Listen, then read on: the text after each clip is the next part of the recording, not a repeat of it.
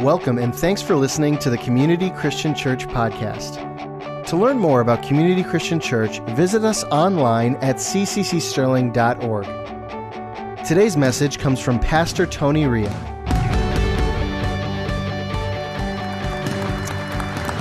Good morning.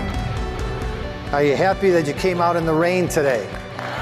It really has been great to be here in the presence of the Lord together. We're right in the middle of a message series entitled Come Alive. And the goal of this series is to prepare our hearts for the single greatest day on the Christian calendar, Resurrection Sunday, or more commonly referred to as Easter.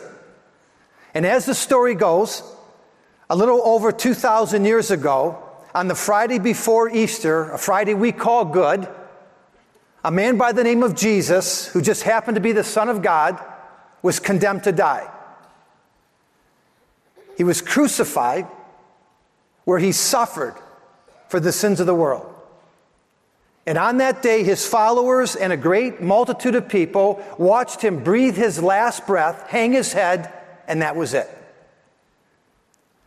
A couple hours later, they peeled the dead body of Jesus off the cross. They laid him in a tomb. They buried him. But a few days after that, he came alive. He came alive. Jesus was dead, but he came alive. And when he did that, the scripture tells us that he broke the powers of darkness and he overcame death, hell, and the grave. And check it out, Romans chapter 8 and verse 11 in the Bible. It says the same power that raised Christ from the dead dwells in our mortal bodies. I'm going to repeat that. The same power, the power of the Holy Spirit that raised Jesus from the dead, he dwells with us today. Do you believe that? Well, if you do, that means for all believers, we have access to that same resurrection life and power. And so with this series, instead of waiting until Easter to talk about the resurrection miracle of Jesus, what we want is for each and every one of us to come alive. And I'm talking about a resurrection experience. And I firmly believe that could happen for everyone in this place today. And it can happen in a bunch of different ways. The key is hope and expectation. It's understanding what Jesus has done for us and our willingness to put our trust in what he's done. And if right about now you would say, Tony, that sounds amazing. That really appeals to me. But I have to be honest with you. My hope is at an all-time low. In fact, I'm so dry spiritually on the inside, I don't know that I could ever be filled with any amount of hope or encouragement. And if you would say that today, then here's what I would say back to you. Today's your lucky day. Amen. And you've come to the right place. Because there is a lot of expectation in this room this morning. I mean, can you feel it? Can you sense it? The Spirit of the Lord is with us. And there's more than enough to go around for everyone. And so, Father, we just give you these next 30 minutes or so. We put this service into your care and we lay our hearts before you. And Father, I pray that you would charge each and every one of us with a supernatural hope and expectation. And that, Lord, as a result, we would never be the same, that every one of us would come alive on the inside. And we pray all these things in the name of Jesus. Amen. All right. You've heard it a bunch of times already. Today is on the Christian calendar is Palm Sunday. It's the Sunday before Easter. And according to the Gospel of Matthew, here's what happened on Palm Sunday. And just so you know, all four gospel writers, Matthew, Mark, Luke, and John, they record the events of Palm Sunday, which makes it pretty special and pretty important. Matthew chapter 21, verses 1 through 9. As they, that would be Jesus and his disciples, approached Jerusalem and came to Bethphage on the Mount of Olives, Jesus sent two of his disciples, saying to them, "Go to the village ahead of you, and at once you will find a donkey tied there with her colt by her. Untie them and bring them to me. And if anyone says anything to you, say that the Lord needs them, and he will send them right away." This took place to fulfill what was spoken through the prophet, the Old Testament prophet Zechariah. Say to the daughter of Zion, or to the nation of Israel, the people of God, see, your king comes to you, gentle and riding on a donkey, on a colt, the foal of a donkey. The disciples went and did as Jesus had instructed them. They brought the donkey and the colt and placed their cloaks on them for Jesus to sit on. A very large crowd of people spread their cloaks on the road, while others cut branches from the trees and spread them on the road. The crowds that went ahead of Jesus and those that followed behind Jesus shouted, Hosanna to the Son of David. Blessed is he who comes in the name of the Lord. Hosanna in the highest. Okay, this is the record of Palm Sunday. And on Palm Sunday, the streets were filled with great crowds of people. And I'm talking about thousands and thousands of people who were on their way, making their way to the city of Jerusalem to celebrate the Feast of Passover. And keep in mind that all Jewish men were required by Levitical law to participate in the Passover. They had to be there. They were required to be there. And so wherever they lived, they took a little downtime, maybe a week or so, took vacation, and they made arrangements with their families to travel to Jerusalem. They did this every year. And Luke tells us that when Jesus was just a boy, he and his family made this trip as well. You remember with me that Jesus was from Nazareth, about 65 miles north of Jerusalem. And every year, his family would plan this vacation around Passover time, and they would make the trip to Jerusalem. In fact, as you know, when Jesus was 12 years old, the scripture tells us that they had such a great big party or caravan going to Jerusalem that his parents accidentally left him there. Bible scholars tell us that at the time of Christ, about 50,000 people resided in Jerusalem. 50,000 people made their home there. But during the Feast of Passover, the crowds of people would swell into the hundreds of thousands. And somewhere in the middle of the Passover week, also known as the Feast of Unleavened Bread, they would hold a Seder meal similar to our Thanksgiving dinner, and everyone looked forward to it, Jews and non-Jews alike.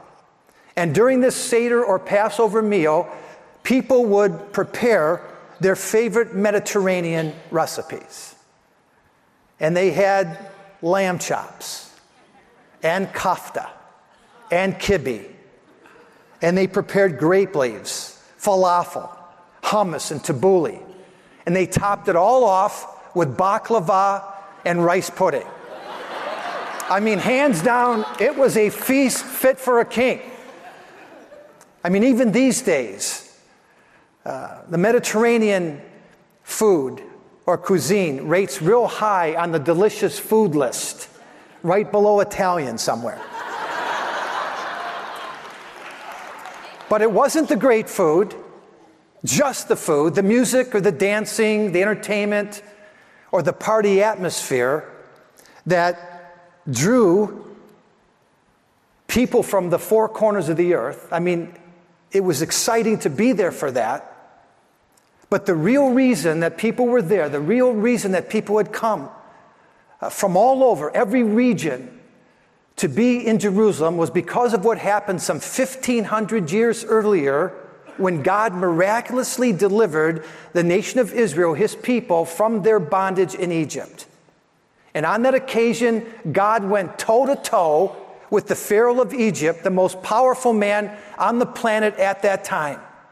And God's rescue plan, how he rescued his people from bondage, involved a little lamb, an innocent lamb, a lamb that would become known as the Passover lamb. And way back in the book of Exodus, right after the very first Passover, God told Moses, I want the Passover event to be an everlasting ordinance for my people. And you tell them today and for future generations and for all time, once a year, every year, I want them to come and gather together and celebrate and remember what I did for you when you were slaves in Egypt. And that's why the people were there. All those people, natives and pilgrims alike, that came to Jerusalem in droves Hundreds and thousands of people every year. They were there to remember, they were there to honor, and they were there to worship the Lord. And again, the Passover celebration was the absolute biggest event of the year. Everyone was there, everyone showed up, everyone participated. And all of the people knew exactly what to do once they were there in Jerusalem. They knew the drill. It was the same routine every single year. And they would go for the Feast of the Passover, and they would walk through the very same steps. Either they would bring a lamb or buy a lamb. They would prepare it, they would cook it, they would eat it. They would attend a church service and go through the motions of religious activity. And I'm sure that some people took that celebration very seriously. I'm sure that there was a group of people that were extremely passionate about Passover. But I don't think many in the crowd that day had any idea what was coming. I don't think on that very first Palm Sunday that the people in the crowd expected anything out of the ordinary. For most, it was just another Passover. Until they saw Jesus riding that donkey. Until they saw him coming down, making his way into Jerusalem. And at first there were just a few whispers. And then the excitement began to spread and it began to build. And before anybody knew exactly what was happening, there was wholesale and widespread involvement. And spontaneously, people began to cut down palm branches off trees and wave them. They threw them in front of Jesus as he made his way. Prophetically, they began to sing and to shout, Hosanna, Hosanna. Blessed is he who comes in the name of the Lord, Hosanna. Amen. And do you know what that word Hosanna means? Hosanna is actually a plea for salvation. You're right. It comes from two Hebrew words, Yasha, which means to deliver, and Anna, which means to beg or beseech. And so the literal translation of Hosanna is, we beg you to save us. Please deliver us. Lord, rescue us and help us. And do you know who else said those very same words? Who else repeated that over and over again? Their forefathers. Some 1,500 years earlier, at the time of the very first Passover, when they were slaves in Egypt, and they cried out to God, save us, rescue us, Hosanna. And God sent Moses to them. He raised up a man by the name of Moses, and Moses became their deliverer. He rescued the people of God from the hand of Pharaoh. And during that process, as they were being rescued and delivered, Moses spoke prophetically. And here's what he said in Deuteronomy chapter 18 and verse 15. The Lord your God will raise up for you a prophet just like me from among you. From your fellow Israelites, you must listen to him. Any idea who that might be? Jesus. Jesus was the prophet.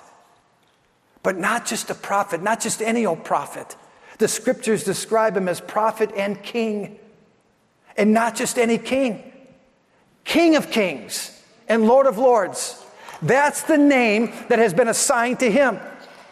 And if you don't believe me, check out Revelation chapter 19 and verse 16. Just one of many verses talking about Jesus. Revelation 19 says, on his robe and on his thigh he has a name written. Here's the name, King of Kings and Lord of Lords. I think that's pretty clear.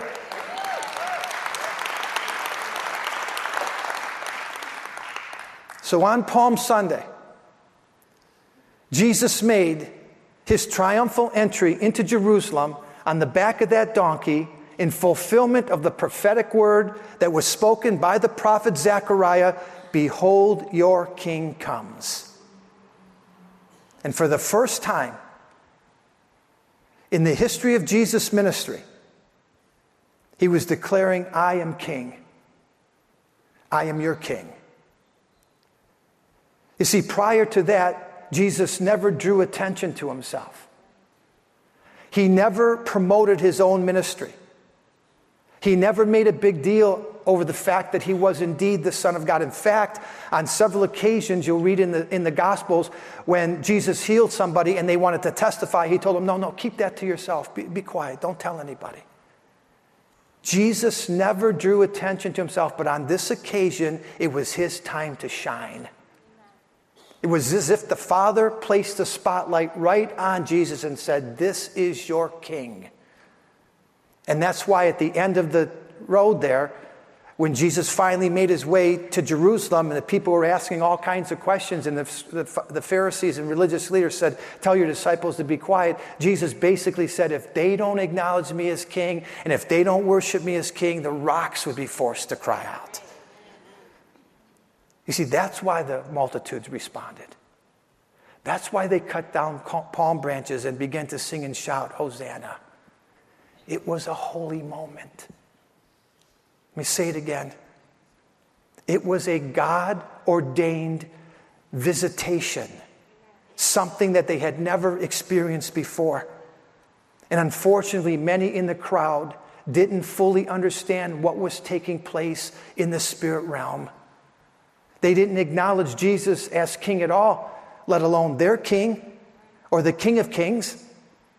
And so what happened is a great multitude of those people that were in the crowd on Palm Sunday, they left that Palm Sunday experience empty-handed. They came away from that God moment when God was shining his light on his Son, when God was making a truth known they had never made known before, when the revelation was coming. A lot of the people in the crowd, in that parade, they walked away without gaining any additional insight. But not everybody. There were a few that locked into that holy moment, and it literally changed and transformed their lives. On Palm Sunday, a tremendous amount of people, they came alive on the inside. And it fueled them for what was about to happen and what God was going to show them in just a few more weeks. And so in the time remaining this morning, what I want to do is I want to talk about the effect that the Palm Sunday experience had on just one man, a man by the name of Simon. And now I'm not referring to Simon Peter, one of the disciples of Jesus. I'm not talking about Simon the leper that Jesus healed. And not even Simon the Pharisee, one of the religious leaders. And those are all real characters in the New Testament. No, the Simon that I'm referring to is Simon of Cyrene. Say that. Simon of Cyrene. Now, even though the Bible doesn't come right out and tell us that Simon was in the crowd on Palm Sunday, I'm going to exercise a little pastoral perception and speculation and tell you that he could have been there. All right, Simon of Cyrene could have been in the crowd on Palm Sunday. Again, I can't prove to you that he was there. You can't prove that he wasn't. So for the purpose of this message today, let's just say he was there. Now, we absolutely know that Simon was in Jerusalem a few days later on Good Friday. We know that because the Bible comes right out and tells us that. And it tells us that he, along with hundreds and thousands of other people, made his way to Jerusalem for Passover. And we know that he came at least with his two sons, Rufus and Alexander. We also know that Simon was from Cyrene, hence the name, Simon of Cyrene. Cyrene was a little town about 800 miles from Jerusalem. It was in North Africa. And the religious leaders and, the Bible commentaries tell us that it was about 800 miles away, and many of the Jews at the time of Christ were living in Cyrene. There were Jews living in Cyrene, and it would have taken him and his sons or his family about a month to make that trip to Jerusalem, an entire month to honor the word of the Lord, to be in Jerusalem to celebrate Passover. And so again, we're introduced to Simon on Good Friday. And here's what happened. You know the story. Jesus was beaten within an inch of his life. He took 39 lashes from the Roman Praetorian Guard, and they were hard lashes. Afterwards, just a fraction away from death, he was condemned to die, and he was ordered to carry his cross to the crucifixion site. Somewhere along the way, the soldiers realized that Jesus was not going to make it, that he was too weak, maybe he lost too much blood, and so what they did is they instructed Simon of Cyrene to carry the cross of Jesus. Now, I want you for just a moment to forget about all the movies that you've watched depicting that scene where the soldiers forced Simon to carry the cross, and I want you to let me tell the story.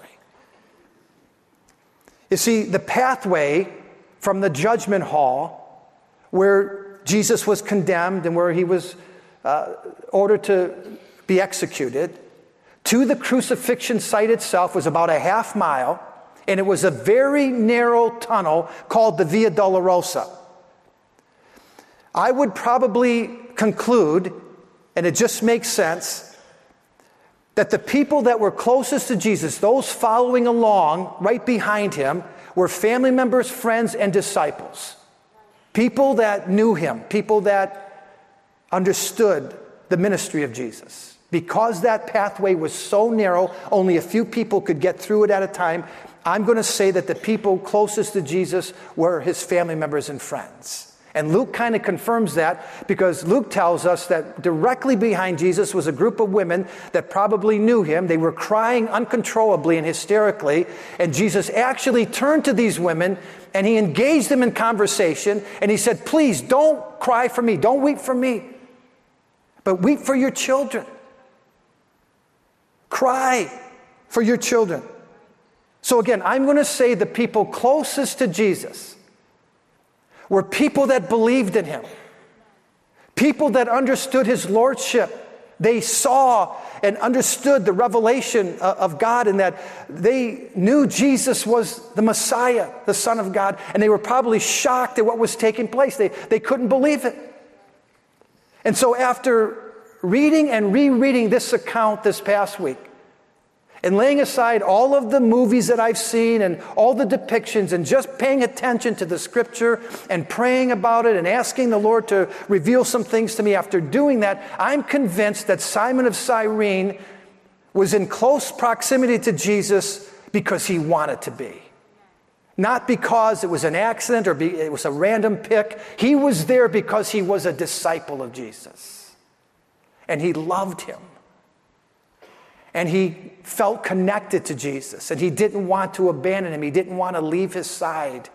He wanted Jesus to know he was very supportive. I'm thinking he had that kind of relationship. Who else makes a month-long trip, brings his two sons, and does it on a regular basis? I'm saying Simon had a relationship with Jesus. And maybe, just maybe a few days earlier, on Palm Sunday, when Jesus made his triumphal entry into Jerusalem on that donkey, maybe Simon was captured and seized by a holy moment. He came alive on the inside, and it changed his life even more. Maybe when he raised his hand to praise and to worship, maybe when he shouted and raised his voice, Hosanna, maybe the Lord revealed something to him and it just changed him on the inside. And he said, I've got to be close to Jesus. I have to follow behind him. I have to be a part of what he's doing. And if in fact that's true, if he was there and he was affected by that holy moment, then Simon represents every other person who gets exposed to King Jesus and is changed on the inside. Simon represents every single person who goes beyond just what you can see with your natural eyes, what the kids were talking about and singing about, and receive Jesus as Lord and King exactly the way that God was revealing him on that day when he said, behold, your King comes. You see, most everybody knows that Easter is the time we celebrate the resurrection of Jesus. Unbelievers know that. But sometimes knowledge is not enough. In fact, always knowledge is not enough. You have to have a moment with God. And you have to surrender to that holy moment. And you have to allow the Spirit of the Lord to reveal to you Jesus as King, so that you can receive it, you can accept it, and you can acknowledge it, that Jesus is the King of Kings and the Lord of Lords. See, it's only the truth of his lordship that will allow you to come alive on the inside. Other than that, you can have a world of knowledge. You can go through the motions of religion. You can do the exact same thing that most of those people did from year to year, and that was to experience religion, religious activity. It's what we do sometimes on Easter. Or you can come alive on the inside because you acknowledge this man Jesus is your King. He's your Lord. All right, at this time I'm going to ask you to please bow your heads for prayer.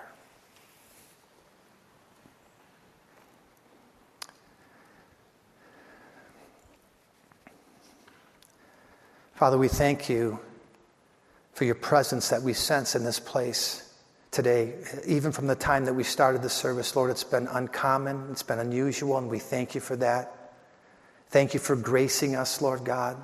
It's an answer to our prayer. And I believe, Lord, that you're well aware of each and every person who's here today, regardless of how we got here, regardless of why we're here. And Lord, I believe that you are reaching out to your people today. And you want us to come alive. You want us to know you as you really are. Not only a prophet, but a king. And not only a king, but the King of Kings. Lord, I pray that you would visit us in these closing moments. Amen. Thanks again for listening to the Community Christian Church podcast. For more messages like this and other resources, visit us online at cccsterling.org.